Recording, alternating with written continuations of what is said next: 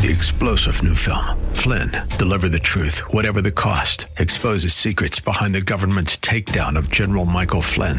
Flynn knew what the intel world had been up to. He ordered the first audit of the use of contractors. This set off alarm bells. He told the truth. He was the most dangerous person for Donald Trump to hire. They had to get rid of Flynn. Flynn, deliver the truth, whatever the cost. Available now. Watch it today. Go to salemnow.com. salemnow.com. Welcome to the Situation Report today, where we give you the information you need to navigate an ever-changing culture. We are living through certainly an interesting time of history. I don't think I would have to argue that point with anyone who is watching or listening. And one of the things that we have seen really highlighted over the last several months, really throughout this year, has been what we call religious persecution. I think for people who are Christian people or people of faith, people who ascribe to a particular religion, we would say that there is religious persecution.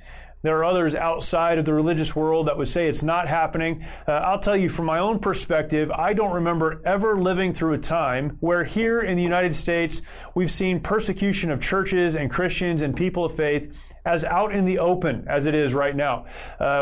Throughout my life, I've heard stories and we've seen illustrations and news stories and different things happening.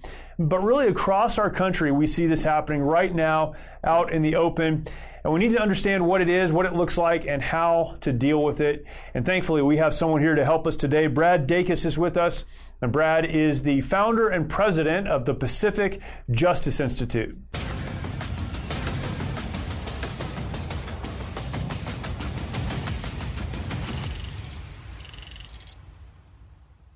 And Brad, thank you for being with us. Oh, it's great to do the program. Thank you. Man, we met, it's probably been about 2 months ago now at my church, and my pastor introduced us, and I was so glad to meet you. Pacific Justice Institute, who you represent, is something that I've respected for a number of years, and I'll give your bio so people that know. You are the founder and president of the Pacific Justice Institute, and I quoted in here your mission statement. As a legal nonprofit, our mission is to defend without charge the religious freedoms, parental rights, and other civil liberties of people who cannot defend themselves. We work diligently to provide our clients with dedicated, exceptional legal support, completely funded by our generous supporters. And I love your mission statement. This is something, our normal job, our real job, running a veteran nonprofit, that's part of our mission statement as well, is that we're going to remove every obstacle to you getting the help you need. Right. And from a legal standpoint, that's exactly what you guys are doing. Yeah, I really like that philosophy because I didn't make it up. It was really Jesus's philosophy. I mean, he didn't just say, well, I love you, but I don't love you, or I'm going to help you, but I don't care about you. Right. His love and his grace was open to everyone. He wasn't choosing people who are going to look really good for a newsletter. Sure. He worked to make sure everyone got help, and that's one thing that makes us very unique. And one thing I love about your ministry is the fact that we don't leave anyone behind. We leave no one on the side of the road. That's good. And it hasn't been easy all the time because we started this in 1997. That's when I felt called to start it. Attorney General Ed Meese agreed to come on board and help give some credibility from day one, which was nice.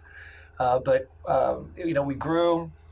We had more and more requests for assistance. We had to restructure to meet those needs, structure again to meet those needs, start intern programs. Yes. And it's been great. Now we have offices in multiple states across the United States. We have 4 offices in California for obvious reasons. It's not the bastion of religious freedom that people think it is it? No, it's not. It's not for religious freedom, parents' rights. It's not the sanctity of human life. Right. It's the dark state in many ways, with lots of lightning bolts happening at the same time.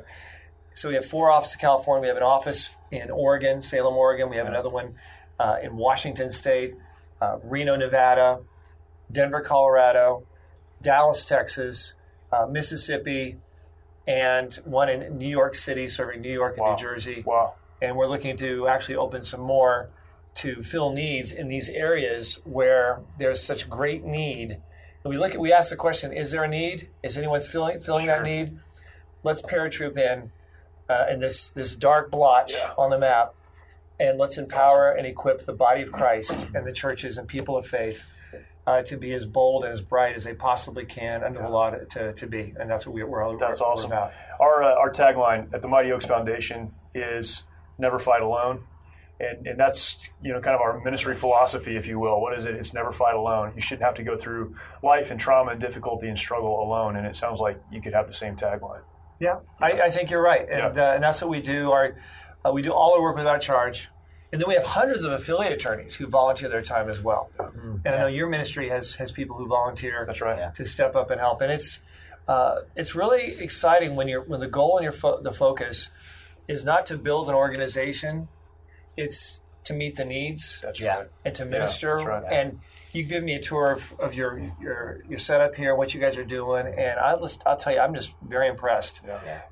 It's very distinctive in a very positive way regarding the kind of ministry that you're doing, and I'm really glad to see that you guys are existing. It's pretty brilliant to hear him say that, because we said that's kind of like our decision-making process as we lead Mighty Oaks, is not to build the organization, but to meet the needs that are presented to us. Yeah.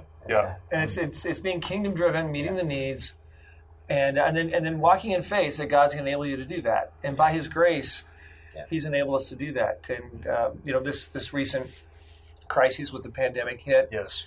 And we were suddenly dealing with thousands and thousands of churches all across America that were suddenly shut down. Private Christian schools shut down. Pastors didn't know what to do. Yep. So we started these Zoom calls, and they just hundreds and hundreds and hundreds have participated all across the United States, enabling them and equipping them on how they can not forsake the congregating together as God's commanded. That's good. And at the same time, be respectful of the law to the greatest extent they can without violating that fundamental command, and keeping those together and working it through based on their individual situations. A church in downtown LA is dealing with a different situation than one outside of Bakersfield, California. Sure. Very different legally, logistically, in terms of their physical options. And in the same way, I know that's what you do in your ministry, is you take people where they are, their situation, you deal with their situation, and that's what we're about, and it's worked. Even as we get larger, and as you guys get larger, we're really working hard to maintain that model, because that is really what we're all about. Not to build an organization, not to have an elaborate vacation in the Tahitis or whatever, But anyway, but it's to do the work and have the faith that God's going to see it through, and it's been exciting to see what God's been doing just the last few months. We're looking to open more offices in the very near future to meet other needs, like I say, and we're just, in the bottom line, we're counting on the Lord to do that. And so, this is not a how to start a nonprofit ministry podcast, but we have this conversation all of the time. This has nothing to do with what we said we were going to talk about. Because we get a lot of calls, right? But we get these calls all the time. Like, how do you grow? How do you start a ministry like that? How do you make it work? And we always go back to meet the needs of hurting people and trust God and organize and work hard and do those things. But instead of looking at the business model, why don't you do what you can with what you have to help people who need help? And it's amazing what happens when you go into it with that philosophy. Yeah, when I started Pacific Justice, at the time I was Western Regional Coordinator for an organization back east, and according to litigation in 14 Western states. They shut down the office, offered me a job back east. I said yes. It was a promotion, be the face of the organization. Of course you say yes. Obvious. You don't have to pray about those things. Or ask your wife. Yeah. Well, I was single at the time. So. Okay, perfect. Yeah, so I said yes, and I had insomnia, still couldn't sleep. Bottom line, I prayed about it, and when I did, the question that came to my mind was, Brad, what desires have I put on your heart? And that literally is what hit my head. I mean, just very directly. Yeah. And I realized, okay, to make sure people get the help where it's needed most, which is right now here on the West Coast. Yeah. And so I went ahead and said, okay, God, I'm going to do it. I'm going to trust you. I'm going to move forward. I'm going to do it on several conditions. And so I was scared. I was really sure. Yeah. So I gave God free office space, free computer system, keep me on the radio stations for free. There are 2 at the time. And we have to be in the black in 3 months. I'm never going to charge anyone. That was your way of saying, God is impossible. Watch, you can't do these things. Basically, because I was scared. I'm like, I've never headed up something like this. Right. And so I really tested God, and God knew where I was. And what's great about God, He takes us right where we are. He knows where we are. Like a dad knows his boy, He knows how I am. Yeah. So He came through on all of it. And He did it in an incredible way. And it just made it really clear that it was His baby. And it's exciting to see what God's doing. But the challenges we're facing today, and I almost think that getting our founding in 1997 was exactly for today. Today, yeah. For this day, for this time. Preparing for now. Yeah. The ark, as was being built, started in 1997. Right. Yeah. Now the water's coming, and now I can see more clearly than ever why the ark was built, why the organization was created. Yeah, that's great. If we were to take a broad look at religious liberties in America, I guess what will we see? I mean, being in the work that I do, in veterans care, with faith-based veterans care, I mean, and I think so many people see, it feels like this increasing persecution on people of faith in America. Is that the reality? Yeah. Yeah, it's a reality. We at Pacific Justice Institute, we defend religious freedom, parents' rights, sanctity of human life. We're engaged in all of those. On the sanctity of human life, I'm very optimistic. I see a very strong positive trend, both in terms of Americans becoming more pro-life, and their eyes opened up with 3D videos, right. Yeah, and the actions taken with the court appointments over the last several years have been absolutely fantastic. Parents' rights, there's tremendous need there. We have children being taken from families wrongfully, Christian families, because the parents won't affirm their 13-year-old boy who wants to become a girl. Yeah, right. We're having to defend those cases now to keep that child from being wrongfully taken and then having surgery and shots and parts of his body cut off. It's sick. It's terrible. So that's a major battleground. So, okay, we have conversations like that, right? And everyone says, well, that's not really happening. That's not really happening. That's really happening. Oh, it's really happening. We've had 2 cases in California alone that we've been involved in and actually represented the families. Fortunately, we prevailed in both of them, and they're great stories. Yeah. One was a pastor and his wife. So dealing with this. When you say taken away, who's trying to take away the government? The state of California, the Department of Social Services for the state of California, and Child Protective Services, which get $8,000, by the way, for every child that they take. They get $8,000 from the federal government to take that child, and every year they keep them, they get another $8,000 for their little fiefdom, their little county organization. Yep. It's sick. It's like the Oliver Twist of the modern era. And we're giving emergency counsel. I personally emergency counsel to parents all across America who are dealing with these issues. We have opt-out forms also for parents dealing with public schools, the assault on the children.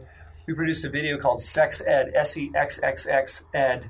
Let parents decide to inform parents of the radical sexual and sexuality and sex acts and gender identity issues that are being pushed on these children all the way down to kindergarten level. It's now mandated in every school in California, every public school, including charter schools, all the way down to kindergarten level. 17 other major school districts across the country have already adopted it, and even in Fort Worth, Texas, Austin, Texas. Yeah. So the attack on parental rights and the family is huge too. But I have to say, the third quadrant, religious freedom, is under attack more directly right now, I think, than at any time I've ever seen it. And I can give you some examples. Yeah, please do. Yeah, one, of course, very directly is the shutting down of the churches and synagogues. We knew initially we didn't know what we're dealing with. 2 weeks, Sure. Okay, Sure. We don't want to flood the hospitals. Sure. Yeah. Then as we discovered as a society, and states discovered and governors discovered that who's at risk and who isn't, and what the real risk issue is, you had states with Christian governors who said, okay, we're going to let churches meet again. We're going to let grocery stores open and airplanes be crammed with people. We're going to let churches reopen, be responsible, be safe. But then we had states that did not have Christian governors, and I'm making it very non-political how I'm wording Not this. to mention any specifically. I wanted to take a minute to let our audience know about the work that we do through an incredible veterans nonprofit called the Mighty Oaks Foundation. Many of our nation's warriors struggle with the hardships of military service and reintegration back into civilian life. Often they leave broken homes in their aftermath and comprise one of the most at-risk groups for suicide. with over 20 veterans who take their lives every single day. Mighty Oaks tackles this critical issue with our faith-based, peer-to-peer resiliency and recovery programs offered at no cost to our honored servicemen and women at beautiful ranches across the United States. Mighty Oaks has one of the highest success rates of any program available anywhere. Visit mightyoaksprograms.org to learn more about how you can make a direct impact in the lives of our servicemen and women to help them find a new life purpose through hope in Christ. Again, that's mightyoaksprograms.org. Witnessing the transformation that these men and women go through is absolutely incredible. There are no words to describe seeing warriors restored to the lives they were created to live, changing their legacies for eternity. Your support is needed now more than ever and will ensure that our programs are here for our warriors who are in desperate need. Again, the website is mightyoaksprograms.org. None specifically, no party specifically. Right. But I'm just saying Christian versus non-Christian, because that's a pretty accurate way to go as a general rule. Those governors in those states have found this as an opportunity to oppress churches and keep them closed. Pot shops can be open, liquor stores can be open, oh, no problem. Restaurants, movie theaters, but not churches. Like in the state of Washington, for example, they allow churches to reopen up to 25% occupancy. Yeah. And that's great compared to California.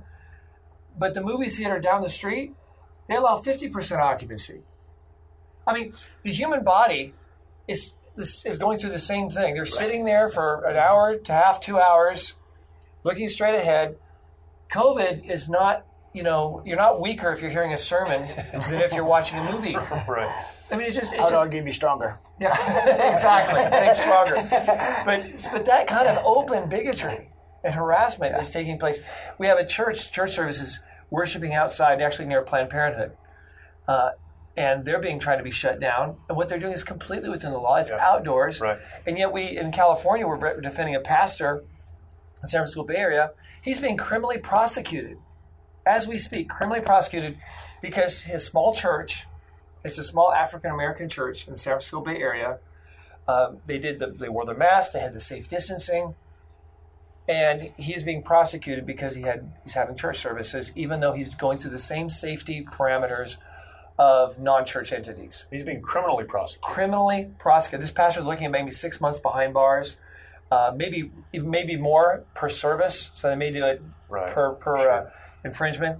I just came back this last weekend at an outdoor church event, and they just received a letter 24 hours later threatening to criminally arrest and prosecute anyone participating in this outdoor event, celebrating religious freedom, by the way. That's the irony. Right. It was the Los Angeles County Public Health Department. I went there. We put our foot down. We did not let the public health official on the premises to provide service of legal service. Right. And he finally got frustrated, had to leave. We had 4 sheriffs from the county on our side, sitting there saying, "We're not going to do anything, no matter what his order is." Yeah. So it's very intense, just right now. And if we don't have the right case law set before the Supreme Court, and I'm very excited about Amy Coney Barrett, because she may be the 5th vote now. Yeah. To be able to say you can't treat churches differently than other entities like restaurants and movie theaters. And there's nothing partisan about that. Right. They shouldn't be. They shouldn't be. This is basic freedom and liberty. This is the First Amendment. Yeah. This is something I've had a hard time understanding. Yeah. Why are they doing that to churches? What is to be gained by that? Okay. I get they don't like Christian people. I get all that. But as a politician, what's to be gained by persecuting churches? A couple things. First off, politically, if the churches aren't meeting, then they cannot coalesce and encourage each other to vote. They can't have voter registration. Interesting. So it's also silencing the influence of the pulpit upon the people and the voters. Pastors, if they're doing their job, preach the whole Word of God. Sure. And they apply the whole Word of God to the issues of the day. Right. Whether it's religious freedom, the sanctity of human life, the rights of parents over the education and upbringing of their children, standing up for righteousness, standing up for the persecuted. These are just some of the standing up with Israel. Yes. Those who bless Israel will be blessed. Those who curse Israel will be cursed. I mean, So these people, those are the, I call them, I don't want to, I'll just say these people, without being political. I'm really trying hard not to be political. But they want to silence the church. Our organization, Pacific Justice Institute, has had a project where we're moving full steam ahead even after the election. Yep. But before the election, we had 314 churches for the first time registering their voters on Sunday morning and even doing ballot gathering. And we are working to expand this to empower and equip them. We defend churches also on other issues, in addition to empowerment, like, for example, land use zoning issues. I can't tell you how many churches we've helped from against hostile communities, and like states like California, Oregon, Washington, Wisconsin, and other places, where New York, where they're told, oh, we don't want a church here. We don't want a church anywhere in our town. So we won't zone it for that. So no zoning. Yeah. And we come right on in and we represent them. And in fact, in Wisconsin, we had an issue dealing with employment. They were told, the city of Des Peres, Wisconsin, had told them, you have to be willing to hire people engaging in sexual lifestyles and relationships against what the Bible says, incredible, or we're shutting you down. Incredible. We had to go into court and get a judge to declare this violates the state constitution and the U.S. Constitution. And 6 other towns had already copied that statute, that ordinance. So that's how intense it is. Even in the Midwest, it used to be just on the fringes. We're seeing in the Midwest, pastor in Dallas, I'm defending, he's being criminally prosecuted for preaching the gospel in a public place, on a public sidewalk, simply because Planned Parenthood didn't appreciate it. Right. And instead of protecting his rights, the city of Dallas, which has now become hostile to people of faith, hostile to ministries, supportive of Planned Parenthood, they're criminally prosecuting him as we speak. I've already represented him on one pretrial hearing. We're looking at time behind bars. This man is a public school teacher who's a part of a church ministry, reaching out with the love and the gospel of Jesus Christ. Absolutely incredible. What, we could talk about that all day. Yeah. Yes. So you and I met at a pastor's meeting, and the purpose of that meeting was for you to tell pastors, here's what you can do during the election, here's how you can do that. There's a lot of misunderstanding amongst very sincere pastors, and I get weary sometimes of hearing as much criticism of pastors as we hear. Although I think a lot of them rate criticism. Don't get me wrong. I think some have stepped back when they should lean in. But a lot of that is because of just confusion. They just don't understand what they can do legally, what they should be doing. When it comes to voting and when it comes to representing, political, in quotes, opinions and all these things, what should churches do and what can churches do? First, a church needs to remember that they are under the lordship of Jesus Christ and the Word of God. And God does not want us to be pleased. You can't be pleased of men and pleased of God. It's one or the other. And so those churches and those pastors who become focused on the tithes of some of their big member supporters, not wanting to offend them or not wanting to offend, they need to repent. And they need to understand that they're there. Their calling is from the Lord, not from the budget. And take what may come. Second, they need also to be wise, though, and discerning. And so that's what you're talking about in terms of what they can and can't do or should and shouldn't do. I'll give you some brief points. First, the thing they can't do is they can't launder money. And in other words, you'd think that wouldn't need to be said, but well, you got someone in the church who says, "Hey, Pastor, I want to give $10,000 to this candidate over here." And he may say, I don't want to know it's for me, so I want to give it to the church. You can't do that. I see. Yeah. It's, in actuality, he's probably wanting to get a tax deduction to the church and then have it go. You can't do that. Churches can't use their own money to further a campaign. So when there's money involved, spending money, general rule, they can't when it comes to a specific candidate. Now, they can use a small portion, 5 to 15% for lobbying. They want to be a pro-life legislation or something like that, a proposition. Yeah, they can do that in terms of money. Non-money, in terms of speech, there's actually tremendous protection. Under the Johnson Amendment, which was passed years ago, it was basically declared that pastors can't say anything about a candidate behind a pulpit. They can't do anything for or against a candidate in any way with their church, activities or resources or encouraging people to vote one way or the other. Well, the Johnson Amendment has been around a long time, and it has not been enforced against any church because of speech. In fact, hundreds of churches have sent their DVDs to the IRS with their sermons, specifically calling out candidates with Scripture, and also supporting candidates through Scripture. The IRS hasn't moved on a single one of them. Wow. And then, of course, so we have that, and then we have the executive order that was signed by President Trump, which basically said, and by the way, he said, IRS, just in case you're thinking about it, don't. Right. My administration will not enforce the Johnson Amendment against any free speech of any church, any ministry. Wow. Let the truth reign. And it's really important we understand this because people say, well, ask me once, what kind of restrictions should we place upon, the churches? And I said, really the question you're asking is what kind of restrictions should we place upon the conscience of the nation? Mm. Because that is what the church has been throughout our history. Yeah, that's right. And when the churches were shut down, the riots began. And I do not believe those riots would have happened had the conscience of the nation been meeting throughout this country. Interesting. Yeah. And so we have to preserve the conscience of the nation, and we need to let it have as much freedom and liberty as it is, and let the pastor call it as he may. So the bottom line is, pastors are free to preach what they wish right now. And we have a Church and Politics update that they can get. We have a short video, 10-minute video for pastors who don't like to read stuff like that. It's short, and it's actually from a pastor. We have a full-time pastor liaison on staff, Peter Mord, who's working and serving the pastors from their level, with their language. Yeah. And it's been exciting, and we're hoping to enable and empower churches all across America to have their voice heard. The good news is that there are enough Christians, even in states like California, that if they all voted, right, California would have a major revolutionary change overnight. In terms, be a red state if every it would Christian be a dark red state if every Christian in California voted.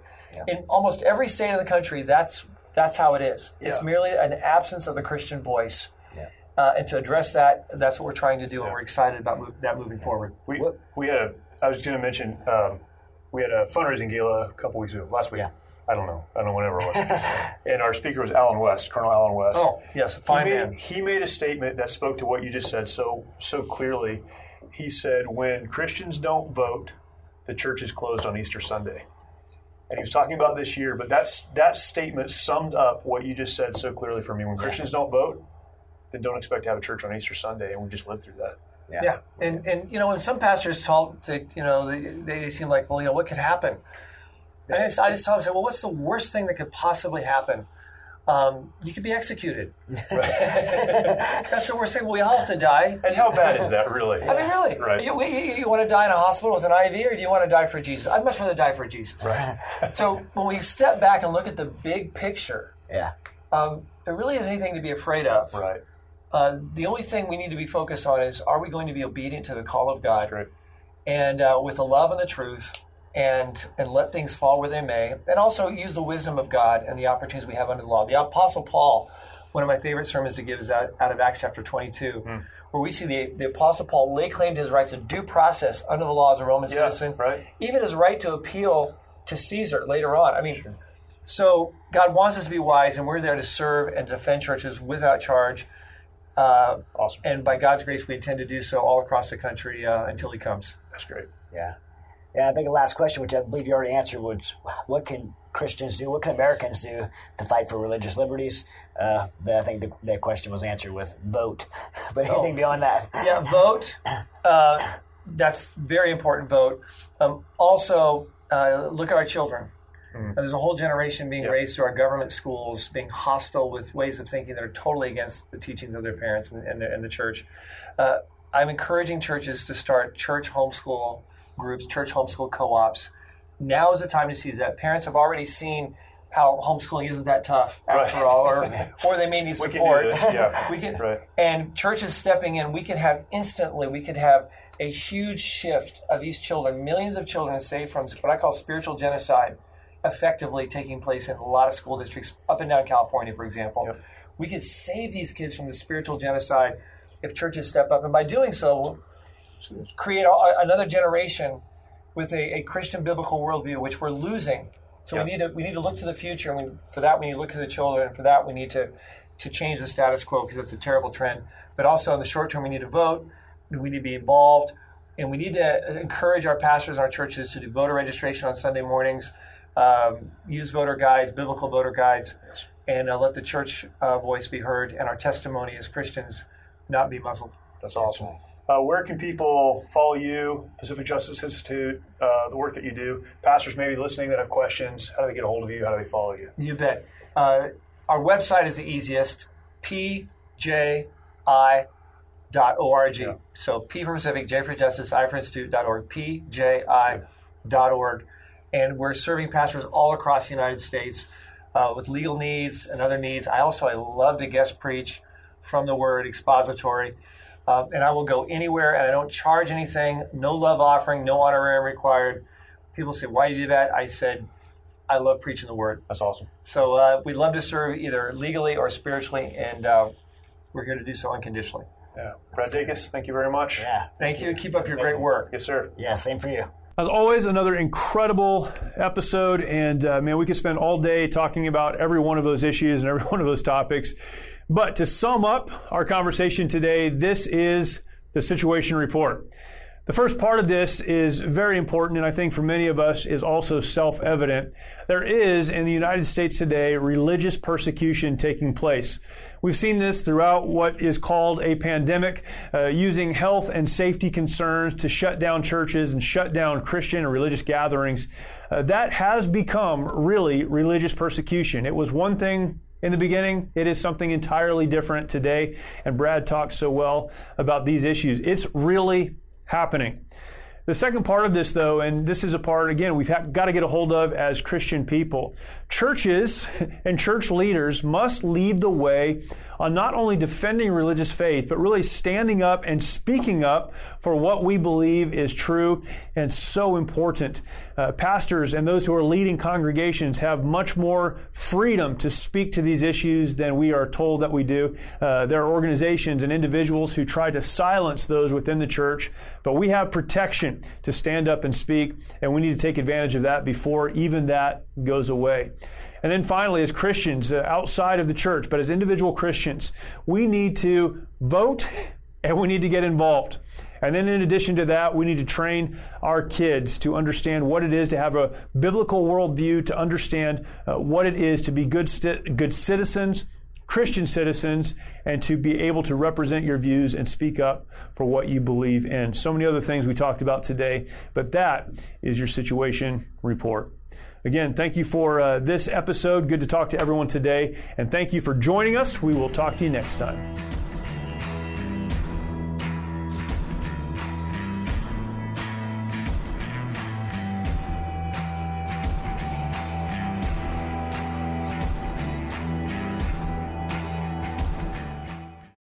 Three-star General Michael J. Flynn, head of the Pentagon Intelligence Agency, knew all the government's dirty secrets. He was one of the most respected generals in the military. Flynn knew what the intel world had been up to. He understood its funding. He ordered the first audit of the use of contractors. This set off alarm bells.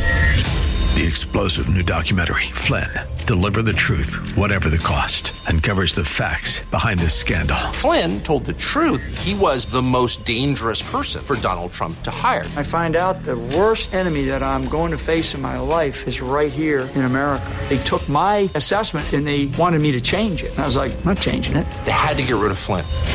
With in-depth interviews, archival footage, and never-before-seen personal records of the man behind the headlines. I just felt like I was drowning. Flynn, Deliver the Truth, Whatever the Cost. Available now. Watch it today. Go to salemnow.com. salemnow.com.